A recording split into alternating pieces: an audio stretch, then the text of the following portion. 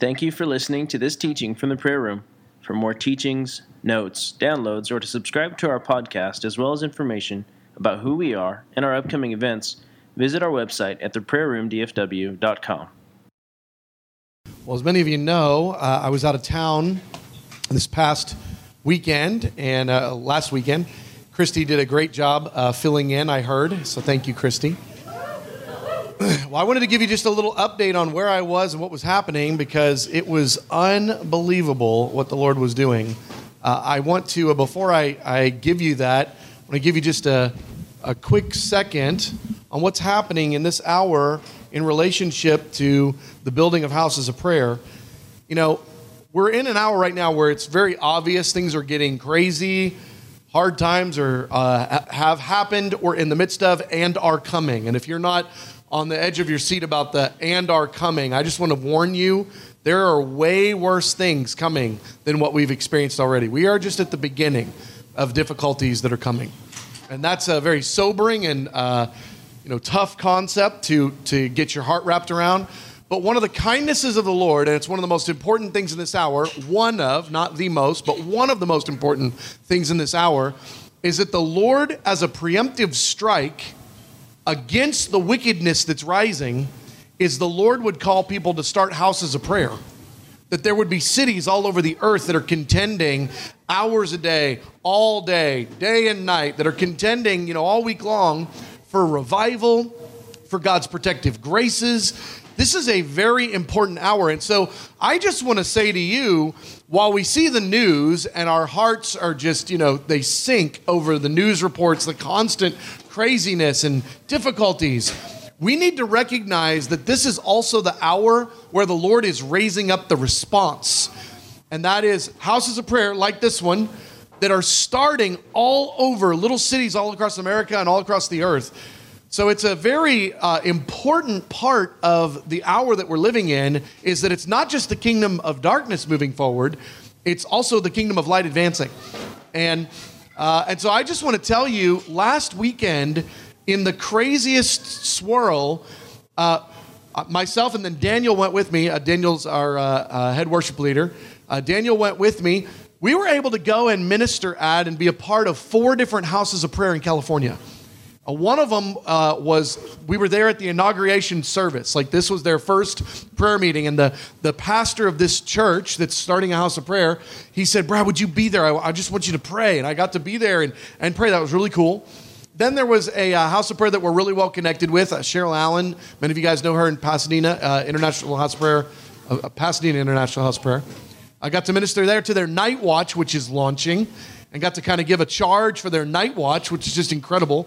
Their desire is to be 24/6, and they're on their way to be that. They're intentionally not open on Sundays. Then there was a house of prayer that actually brought us into town to do consulting for the weekend. And this house of prayer was in the Oakland area, and they are specifically ministering to the Latino community. And so everything that we did a conference and consulting. Everything was translated into Spanish, which is awesome and also exhausting to do so many sessions that are getting translated because it really takes a lot of mental willpower to stop and let the translator translate and then stop and then do it again. It's a lot of fun.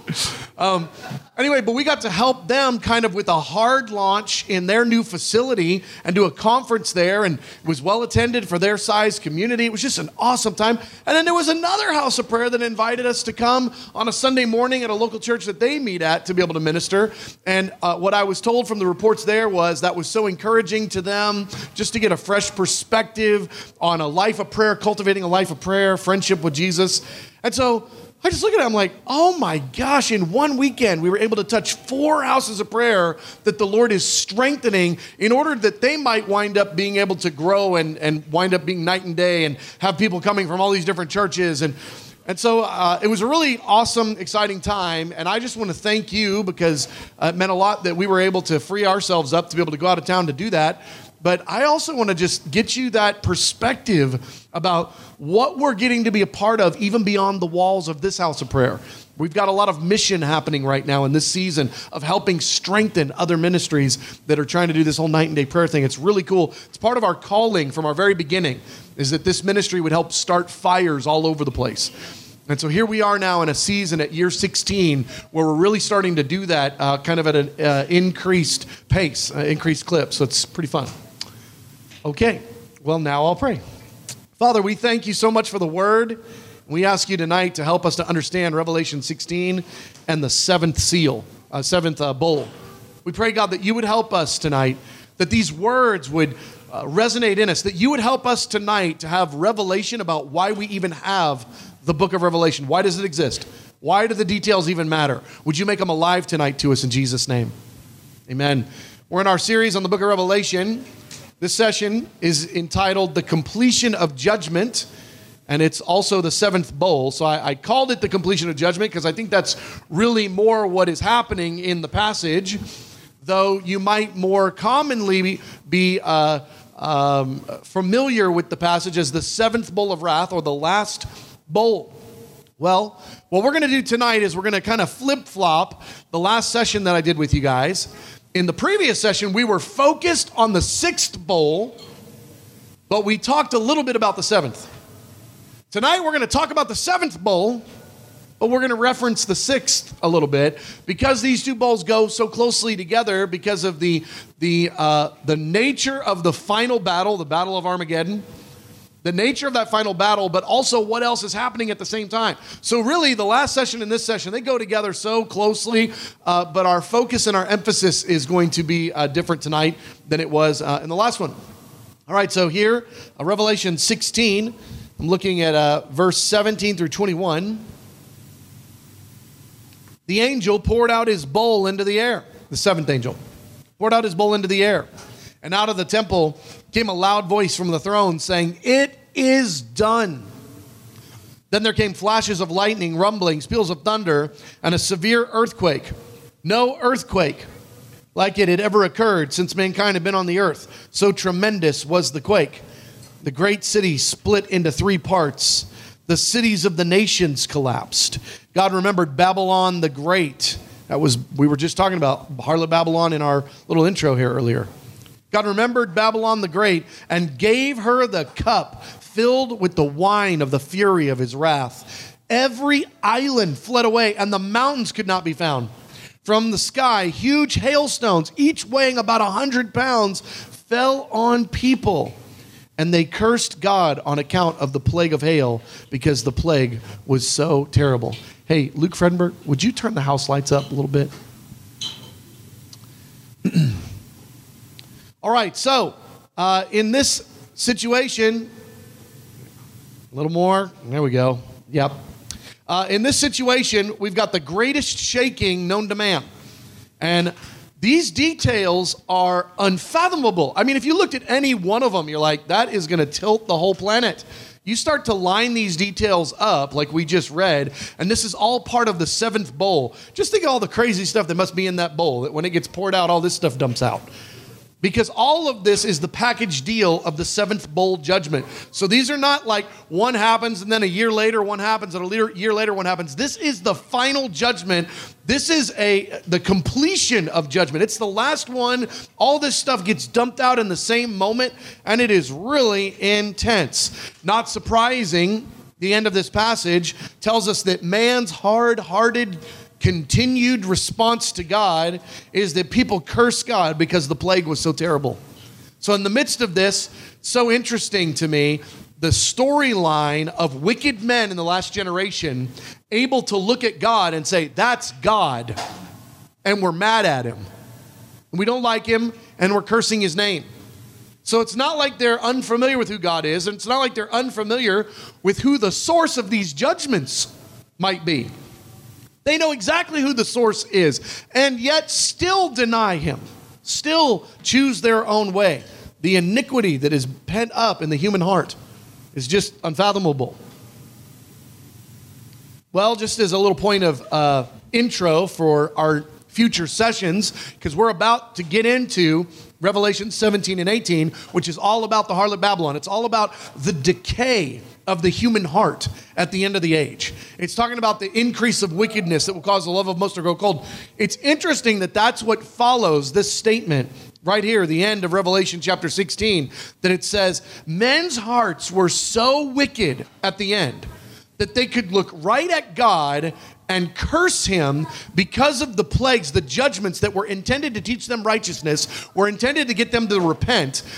The human heart was in such a place of decay that they looked at it with all the information in front of them and still chose evil.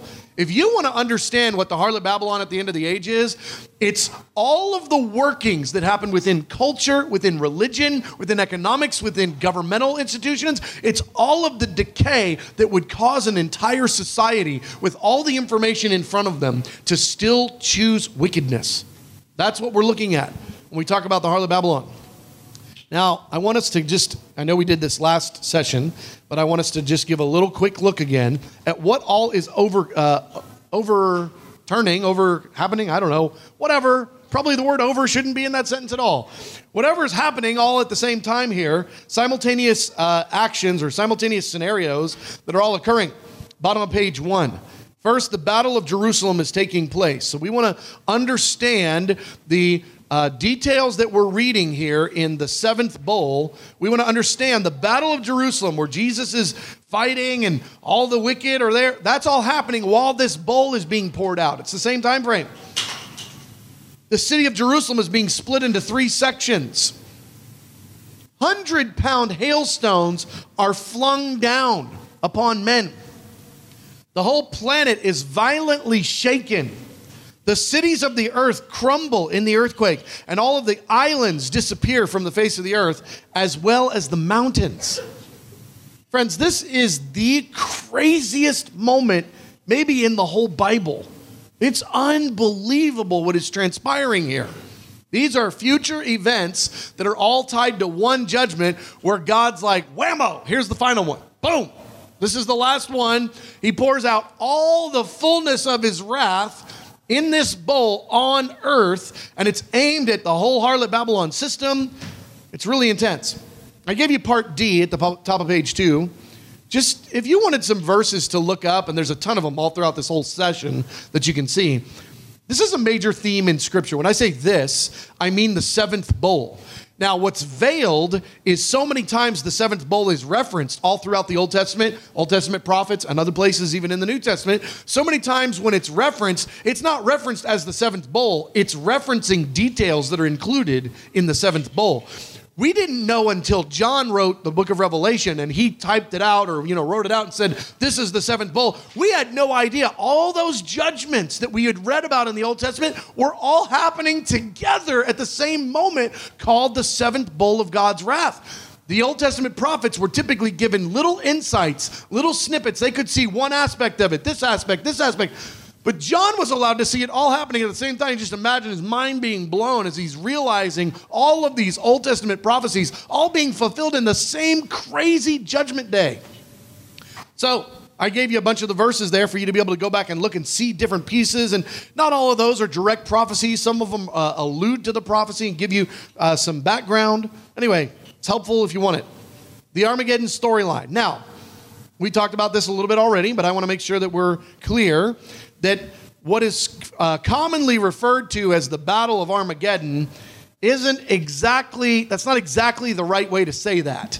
I know that's how we say it, but that's not actually what the Bible says. So let's read what the Bible says. Revelation 16:16. Then they gathered the kings together to the place in Hebrew that is called Armageddon. It's a place, it's not necessarily the battle of, but it's the place called Armageddon, which is the valley outside of Jerusalem.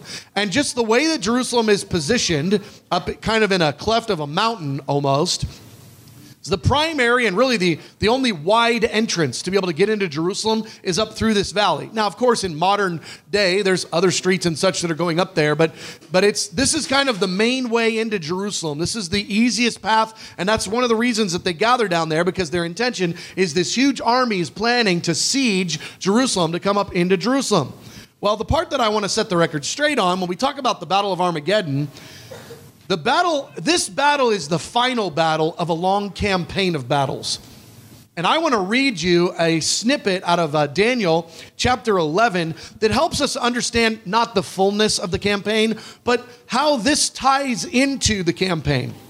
Because what we're reading about in Revelation 16, this final battle, it's not isolated. It's not like the only thing that's happening. It's the capstone battle on a whole campaign of battles. And I want us to read Daniel chapter 11 so that we can kind of see a little bit of what that campaign looks like, how it starts, not exactly starts, but a snippet of it, okay, that the prophet Daniel was able to see. This is talking about the Antichrist. He will attack the mightiest fortresses, multiple, with the help of a foreign god, Satan. At the time of the end, the king of the south will engage him in battle, and the king of the north will swarm out against him. It's talking about two different kings, two different armies and groups that are going to attack the Antichrist. He will invade many countries and sweep through them like a flood. He will also invade the beautiful land. Many countries will fall. He will extend his power over many countries, but reports from the east and the north will alarm him, and he will set out in great rage to destroy and annihilate many. He will pitch his royal tents between the seas at the beautiful mountain. Yet he will come to his end, and no one will help him. Him pitching his tents at the sea between seas at the beautiful holy mountain. This is talking about the battle that's in Revelation 16. That's how this passage ends that we just read in Daniel 11. It ends where Revelation 16 kind of picks up.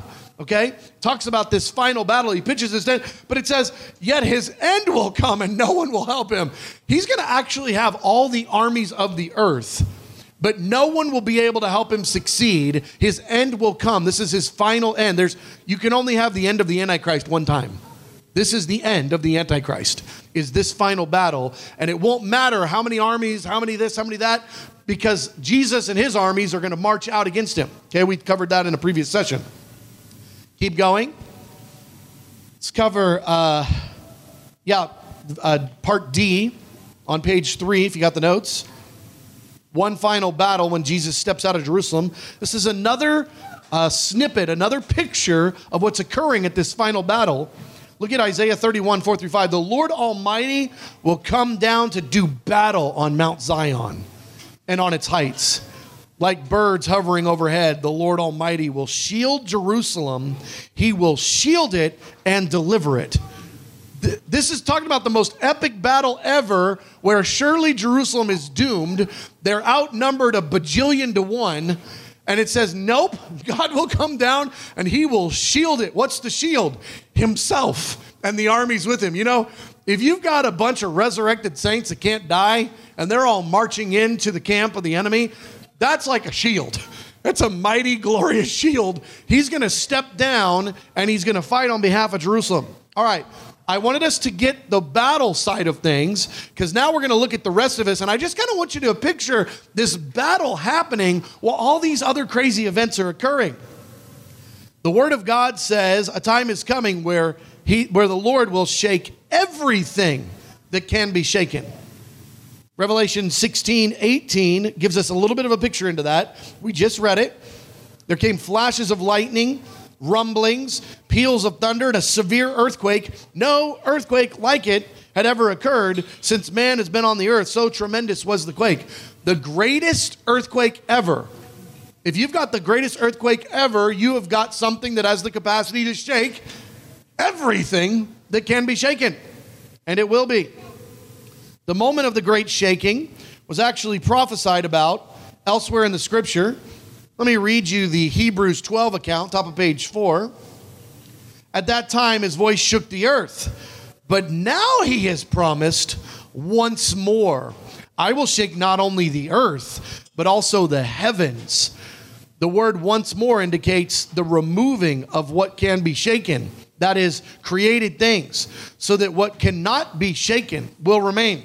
Now, we just read that this Revelation 16:18 says there came flashes of lightning, rumblings, peals of thunder, and a severe earthquake. The rumblings, peals of thunder is actually happening in the heavens.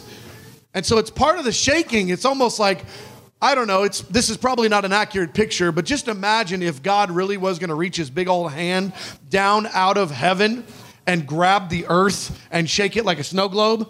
Well, before he shakes it like a snow globe, his hand touches the atmosphere. And as his hand touches the atmosphere, even that touch is causing the heavens to shake. And it's this pre-shaking. Even before the earth gets shaken, the heavens are shaking. Okay? Well, we're looking here at the return of the king. I'm going to give you the Haggai 2, which is the actual reference, Old Testament reference of the verse we just read in Hebrews. But I want you to read the context of this promised Haggai 2, 6 through 8 shaking. So again, some of the language is going to sound familiar because we just read it in Hebrews. But the Hebrews account was interpreting it a little bit. Let's go back to Haggai and just see straight up what the prophet said. This is what the Lord Almighty says. In a little while, I will once more shake the heavens and the earth, the sea and the dry land. I will shake all nations, and the desired of all nations will come, and I will fill this house with glory, says the Lord Almighty. The desired of all nations is my favorite term for Jesus Christ. The desired of the nations. The one that every nation actually desires. It's Jesus. And it's Jesus coming to make Jerusalem great, to reestablish the temple, to have night and day prayer and worship be the reality in Jerusalem. Or you could say it this way, I will fill this house with glory. That's how it reads right there. This is actually prophesying the return of the king. And the return of the king is in conjunction with everything that can be shaken being shaken. Land, sea, heaven, sky, nations, everything.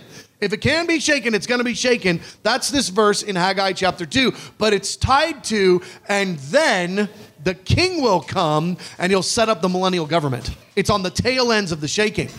In the most direct answer to prophecy, Revelation chapter 16 that prophesies this great earthquake that's unlike any earthquake that's ever happened, that also quakes the sky, which we also find out quakes the mountains and quakes the islands and quakes the sea and quakes the nations and quakes everything. It's actually the greatest fulfillment. It's the fullest fulfillment of the prophecy in Haggai chapter 2. All right. Well, let's keep going. Impact on the cities of the earth. Let's read that part. Revelation 16:19. The great city split into 3 parts, and the cities of the nations collapsed. And God remembered Babylon the Great and gave her the cup filled with the wine of the fury of his wrath. Jerusalem is divided. This is talking about the city of Jerusalem. This great city is divided into 3 parts. And this is part of the impact of the shaking. It's actually interesting because if you didn't pay attention, the very next line is, this one city, it splits into 3 parts. That's bad. That city actually gets it the easiest because all the other cities straight up collapse. So it's like God has divine purposes for Jerusalem. I have no doubt that 3-way splitting is going to be strategic. That's not going to be accidental. It's not like it just shakes and then breaks into some number of pieces. It splits into 3 parts. I know the Lord's purposes are going to rest on those 3 parts, having intentionality, where those fault lines are and everything. Here's my point. Right after that, though, it says that God remembered Babylon. Now, we're going to look at, in the coming sessions, we're going to look at how God judges the city, physical city of Babylon, at the beginning of the Great Tribulation. Because Babylon will be on the rise. It's on the rise right now. And will be on the rise until the end. But the scriptures talk about the rebuilding of the city of Babylon, that it's actually going to have a place in the end time drama. It's going to get judged and destroyed by God. Well, in that time frame, the harlot Babylon is going to be a global system based out of a city. So imagine the way that Washington, D.C. runs the United States. That's kind of the base. So a lot of times when people are talking about America, they'll maybe even sneer and go, yeah, you know what's going on in D.C. And they're kind of talking about the hub of all of America. Well, the global institution of Babylon is going to be run inside the city of Babylon. Babylon will be the capital of the empire, if you will. But look what it says.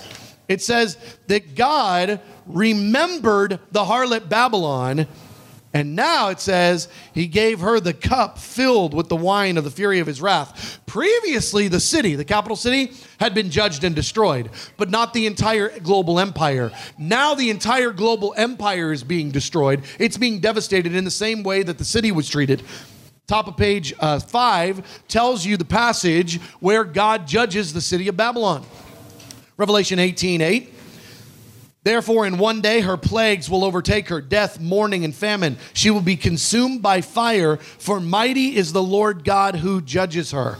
Now God is going to shake all the nations of the earth. He's not going to burn them with fire. All the cities of the earth, they are going to collapse by this crazy earthquake. Previously, dealing strictly with the capital city of Babylon, he burned it with fire. So it burned. Now these are shaken with a great quake. So then when we see the cities of the earth collapsing, this is just such a tremendous judgment. I want you to read with me Isaiah 24, 1 through 6, because it gives us a little bit of a window into what else is happening in this time frame. So Revelation 16 says the cities collapse. Isaiah chapter 24 tells us a little bit more about what that looks like. You can read with me, middle of page 5, Isaiah 24. See, the Lord is going to lay waste the earth and devastate it. He will ruin its face and scatter its inhabitants. It will be the same for priest and people, master and servant, mistress, maid, seller, buyer, borrower, lender, debtor, and collector. The earth will be completely laid waste and totally plundered. The earth dries up and withers. The world languishes and withers. The exalted of the earth languish. The earth is defiled by its people. That's what's going on here. Harlot Babylon has taken over the planet, has changed the culture, has infected the earth with such wickedness. God can't stand it anymore, and he is now saying, I'm going to fill Babylon with the full fury of my wrath. They have disobeyed its laws, violated its statutes, and broken its everlasting covenant. Therefore, a curse consumes the earth. The people must bear its guilt. Therefore, earth's inhabitants are burned up, and only a few are left. This is so intense. It's what we're witnessing here in Revelation chapter 16. But it's not just the cities. What's shaking down those cities is the same thing that's going to shake down everything. So if you've got a bridge outside of a city, doomed. If you got an amusement park outside of a city, doomed. Not even Branson will make it. Everything's going down.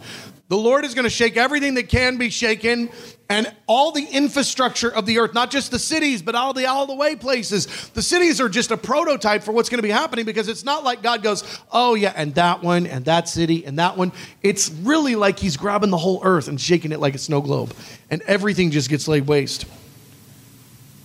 All right, let's move on to the next section, number 5, top of page 6. The impact on the islands and the mountains. This is so unthinkable.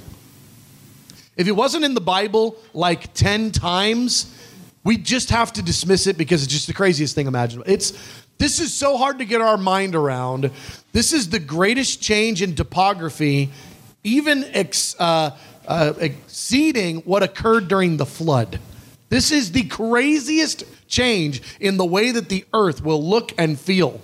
Right here. Revelation 16, verse 20. Every island fled away, and the mountains could not be found. Huh? What's going on here? The earthquake has got such a capacity to shake everything down and level it all out. So this earthquake is so strong, it shakes the mountains down. And it also settles the islands down. You know, an island, if you're just talking straight elevation, an island is a mountain. Think about where the water line is. That island just means it's a tall piece of dirt surrounded by lower pieces of dirt that there's water filling the lower pieces of dirt. Am I making sense? An island is just a mountain in the water.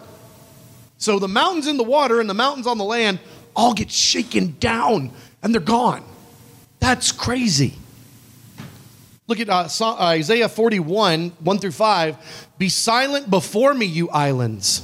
Let the nations renew their strength. Let them come forward and speak. Let us meet together at the place of judgment. Who's meeting together? The islands and the nations.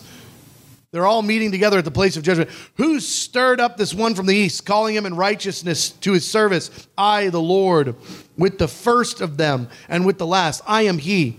This one that's being called to righteousness, this is the Father calling the Son. Jesus is coming from the east into Jerusalem. The islands have seen it and fear. The ends of the earth tremble. So intense. But it's not just the islands, it's the mountains. Look at Isaiah 40, verse 4. Every valley shall be raised up, every mountain and hill made low. The rough ground shall become level, and the rugged places a plain. I'm telling you, this snow globe thing really isn't a cute analogy. It's pretty darn close.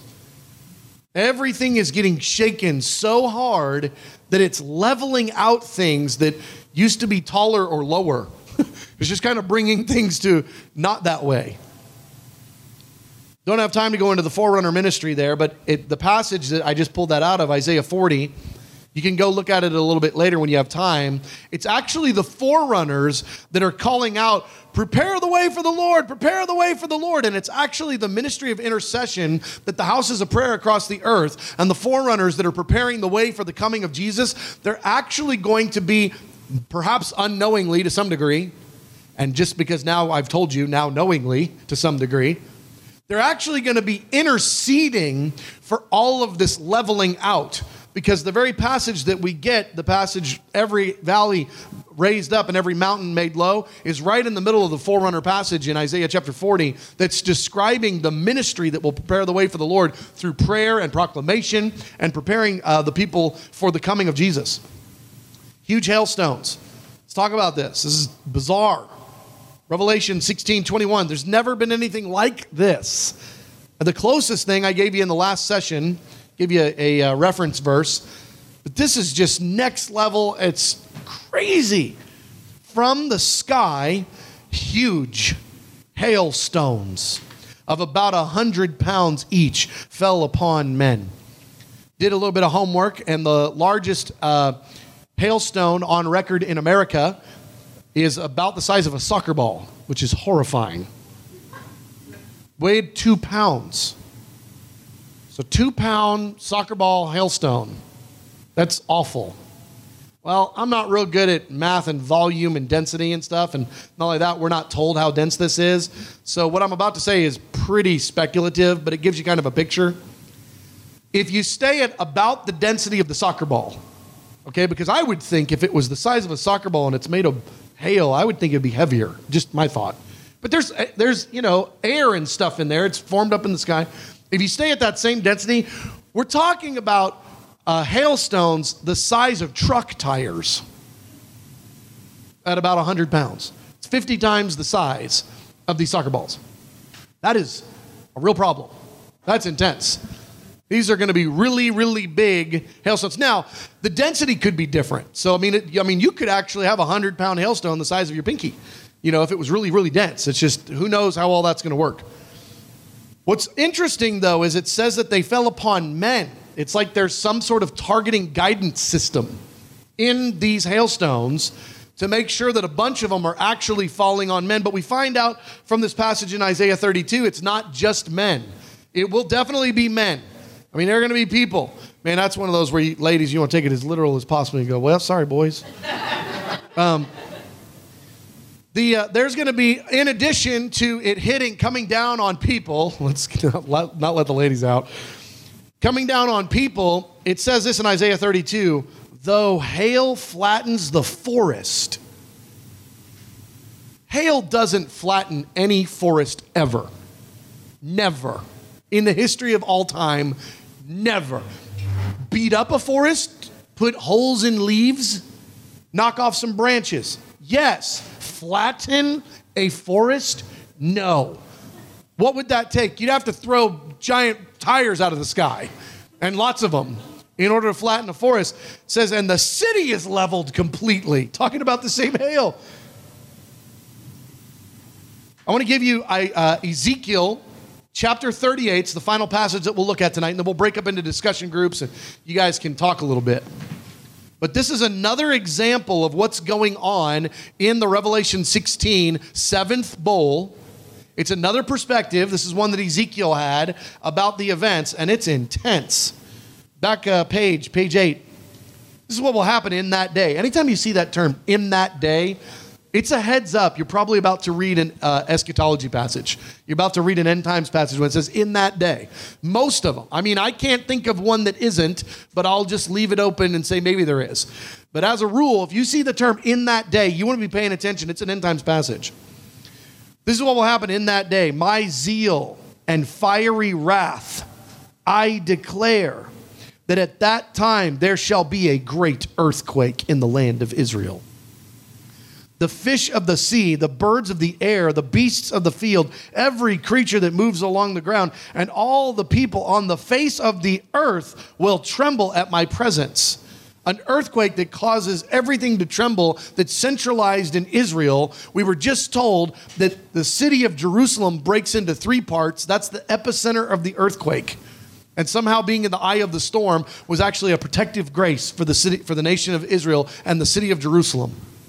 The mountains will be overturned, the cliffs will crumble, and every wall will fall to the ground. What an earthquake.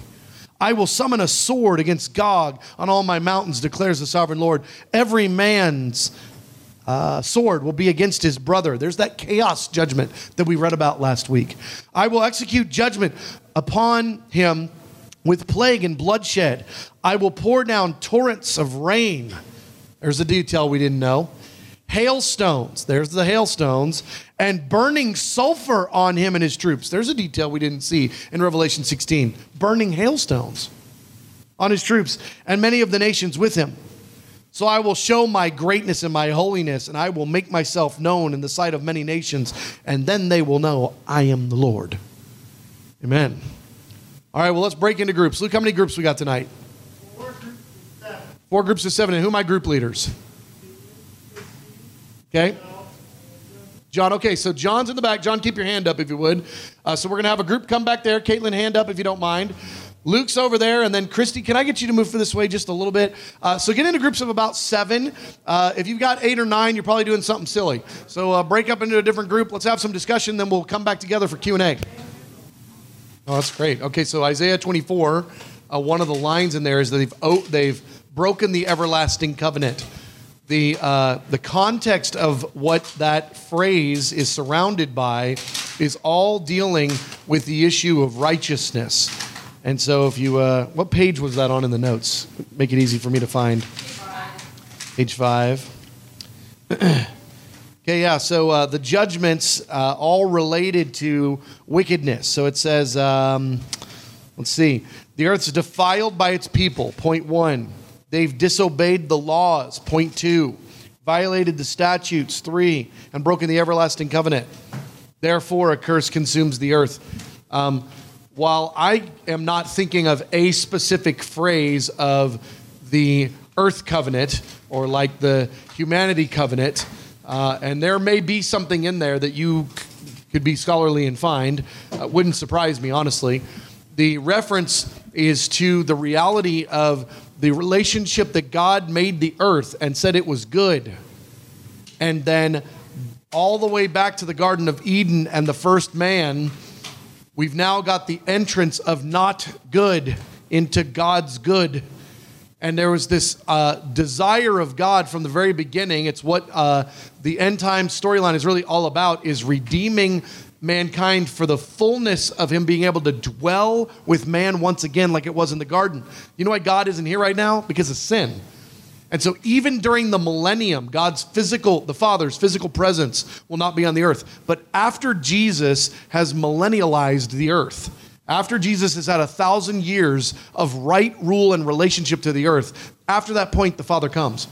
So I think what's being referred to here is all the defilement, all of the unrighteousness, all the wickedness, all the disobedience, all of the going against God, all the carnality, all the wickedness, which found its greatest expression in the harlot Babylon at the end of the age, is this covenant that God has made with the earth. He's like, listen, I can't just start over on another earth. I made a promise to this one. I made a promise to you yokels down there that we're going to do this thing right, and I'm going to dwell with you because that's my purpose, but we got to deal with all this sin issue stuff, which heightens at the end of the age. So I don't think it's actually referencing a specific covenant of which the title we can find somewhere in like Leviticus or something. I don't think that that's the case. I think it's actually just referring to the entirety of God's covenant with the earth to eventually dwell there, but he can't dwell there as long as there's unrighteousness and sin in the land, which is why the Garden of Eden reality is not the current one, but will once again be the reality after the millennial reign. Great question. Excellent. Luke, how about you guys? It's a great question. Yeah, what's going on with all that, he says. Someone find the verse for me, one of you group leaders if you can. The one, it's in the epistles where it says that the Lord knows how to keep the righteous in the midst of judgment. Find that verse for me if you can. What's one thing that we can be sure of is if a hailstone hit a saint with a resurrected body, the saint would laugh at it and say, that tickles. Okay, so it wouldn't hurt the resurrected saint. All right? Now, I think what seems more likely is that they won't. That there's some sort of, you imagine Jesus, it not hitting Jesus. He's like, oh, dang it. I keep getting hit with these giant hailstones I made. Like, that's not what's happening, okay?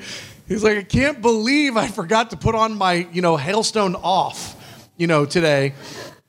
So the rest of those that are marching with him are going to receive, presumably, the same protective graces that he is. Just imagine the whole purpose of what's happening in the seventh bowl is the completion of wrath. So it's wrath being poured out on wickedness. The least wicked thing in the history of all things is Jesus with his holy saints that are resurrected coming. So it's like the judgments are not being poured out on Jesus and his crew. They're being poured out on the wicked, which is the whole point of the passage. It says, God remembered Babylon and went, okay, we're going to deal with you finally in fullness across the earth. Did we find that verse? 2 Peter 2:9. I'm going to read that real quick, because it's a helpful verse. It doesn't mostly apply to this situation, but honestly, how many people in America right now are having this conversation at all? We are an odd group, okay? 2 Peter 2:9. If this is so, then the Lord knows how to rescue godly men from trials and to hold the unrighteous for the day of judgment while continuing their punishment. And so this is, if you go and look at the passage, the context of it, because we didn't have time to get into it, it's talking very much about judgments hitting the earth, hitting the wicked, while the godly are somewhere right there nearby and are not struck by the same judgment that's killing the bad guy. This is something that God's really good at. He's able to do it. Galen. Yeah, so I heard we were just in these co-op meetings, and one of the co-op leaders said that the way that they were presenting the gospel is that the end times is the gospel. It's the completion of the gospel. Which, if you just think about it, the entire gospel message, for a moment, let's think about it even from a secular perspective, it's all surrounding a king. It's all surrounding a king, and it's kind of his backstory. It's his storyline. The king rises. He grows up in a town. He does some things that make him a king. He makes it clear he's a king. But really, the entire reality of his kingship is a future ruling and reigning. And so the end times is it's the establishment, it's the transition, it's the pivot point of this king from future would-be ruling and reigning to actual now ruling and reigning. And so I think that it is finished, it is done, it's the same, it is finished. It's absolutely the, push pause or push play, on where we stopped at the cross. It's like he tetelestai, he's done. Into your hands I commit my spirit. And so he dies on the cross. It is finished. And now here it is at the end. And it's like, now this is the completion of judgment. It's all the judgment that really we got to see. If you read the language about the way God pours out his wrath in the end times, it's the same language of his pouring out his wrath on his own son on the cross. It's really intense. And so these two things, they're not unrelated, they're very much related. It's the next stage in the gospel message. And so one of the things that we want to do, we want to start to learn is our understanding of what's the gospel. The gospel isn't just that he came, lived sinless, died, and rose again. It's that he's coming back. And if he doesn't come back, what was all of that about anyway? All of that was the prep work for forever. Let's remember for a second, we're living in less than a blip of a second right now of eternity. From the time of the cross to the second coming is like 1 second in trillions of years. We're going to look back and we're going to be like, I was there. I remember that 1 second of time. But we're going to have billions and billions times trillions of years of frame of reference.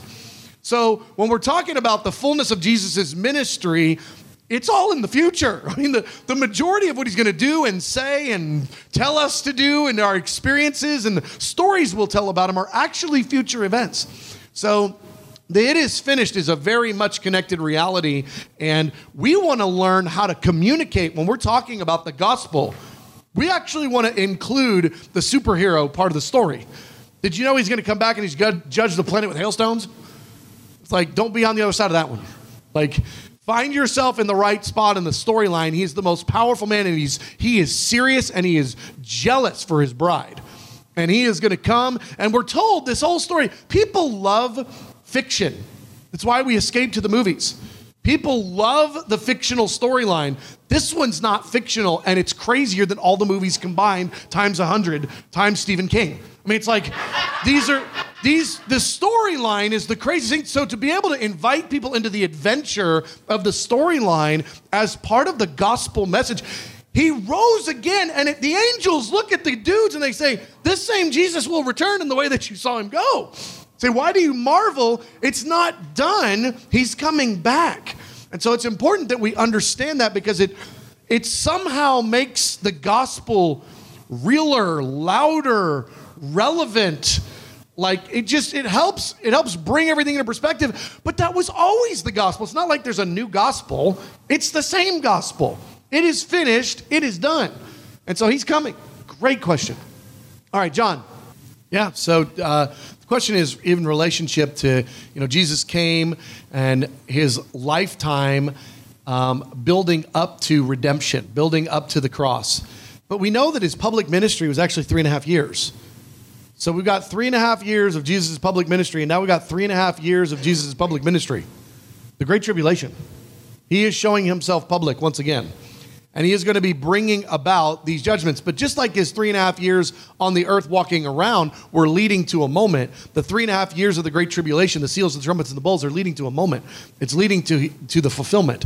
And so it's actually very reminiscent of the life of Christ related to his ministry. Now, also like the life of Christ, there was all this build up that you don't wind up with the 3.5 year ministry of Jesus unless you also had his 30 years of life first. There's all this buildup towards the end time drama that none of the stuff that's going to happen in the 3.5 years of the end time drama of the Great Tribulation is going to matter or make any sense unless all this buildup happens first. And so there's a unique parallel there, I think, which I think John just caught pretty loudly. That was awesome.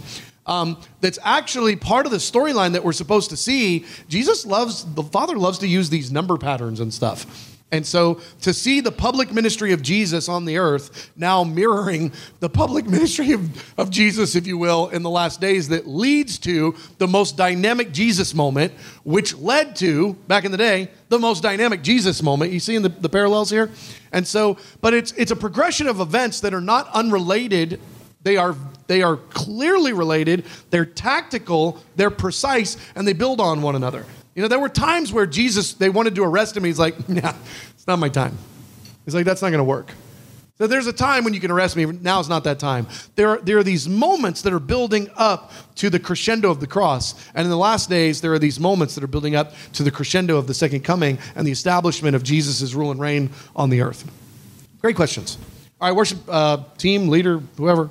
Father, we pray in Jesus' name that you help us tonight, that you'd help us to understand the book of Revelation, that we'd not be afraid of it, that we would embrace it, that we would not be We'd not shy back from the amount of details. We'd just sit there and stare at it and pray and ask you for the spirit of wisdom and revelation. We pray, God, that you'd raise this room up as forerunners that understand the message, understand the storyline. God, in your great kindness, help these Saturday nights to matter a whole lot deeper than the conversation, a whole lot deeper than the time of teaching. I pray, God, that you'd allow these to be seeds that go into our hearts that help us to get great understanding, that we will be helpful in the final hour. In Jesus' name, amen. This concludes this teaching from the prayer room. For more resources or to schedule another TPR teacher to come speak at your church or event, please see our website at theprayerroomdfw.com. Thank you.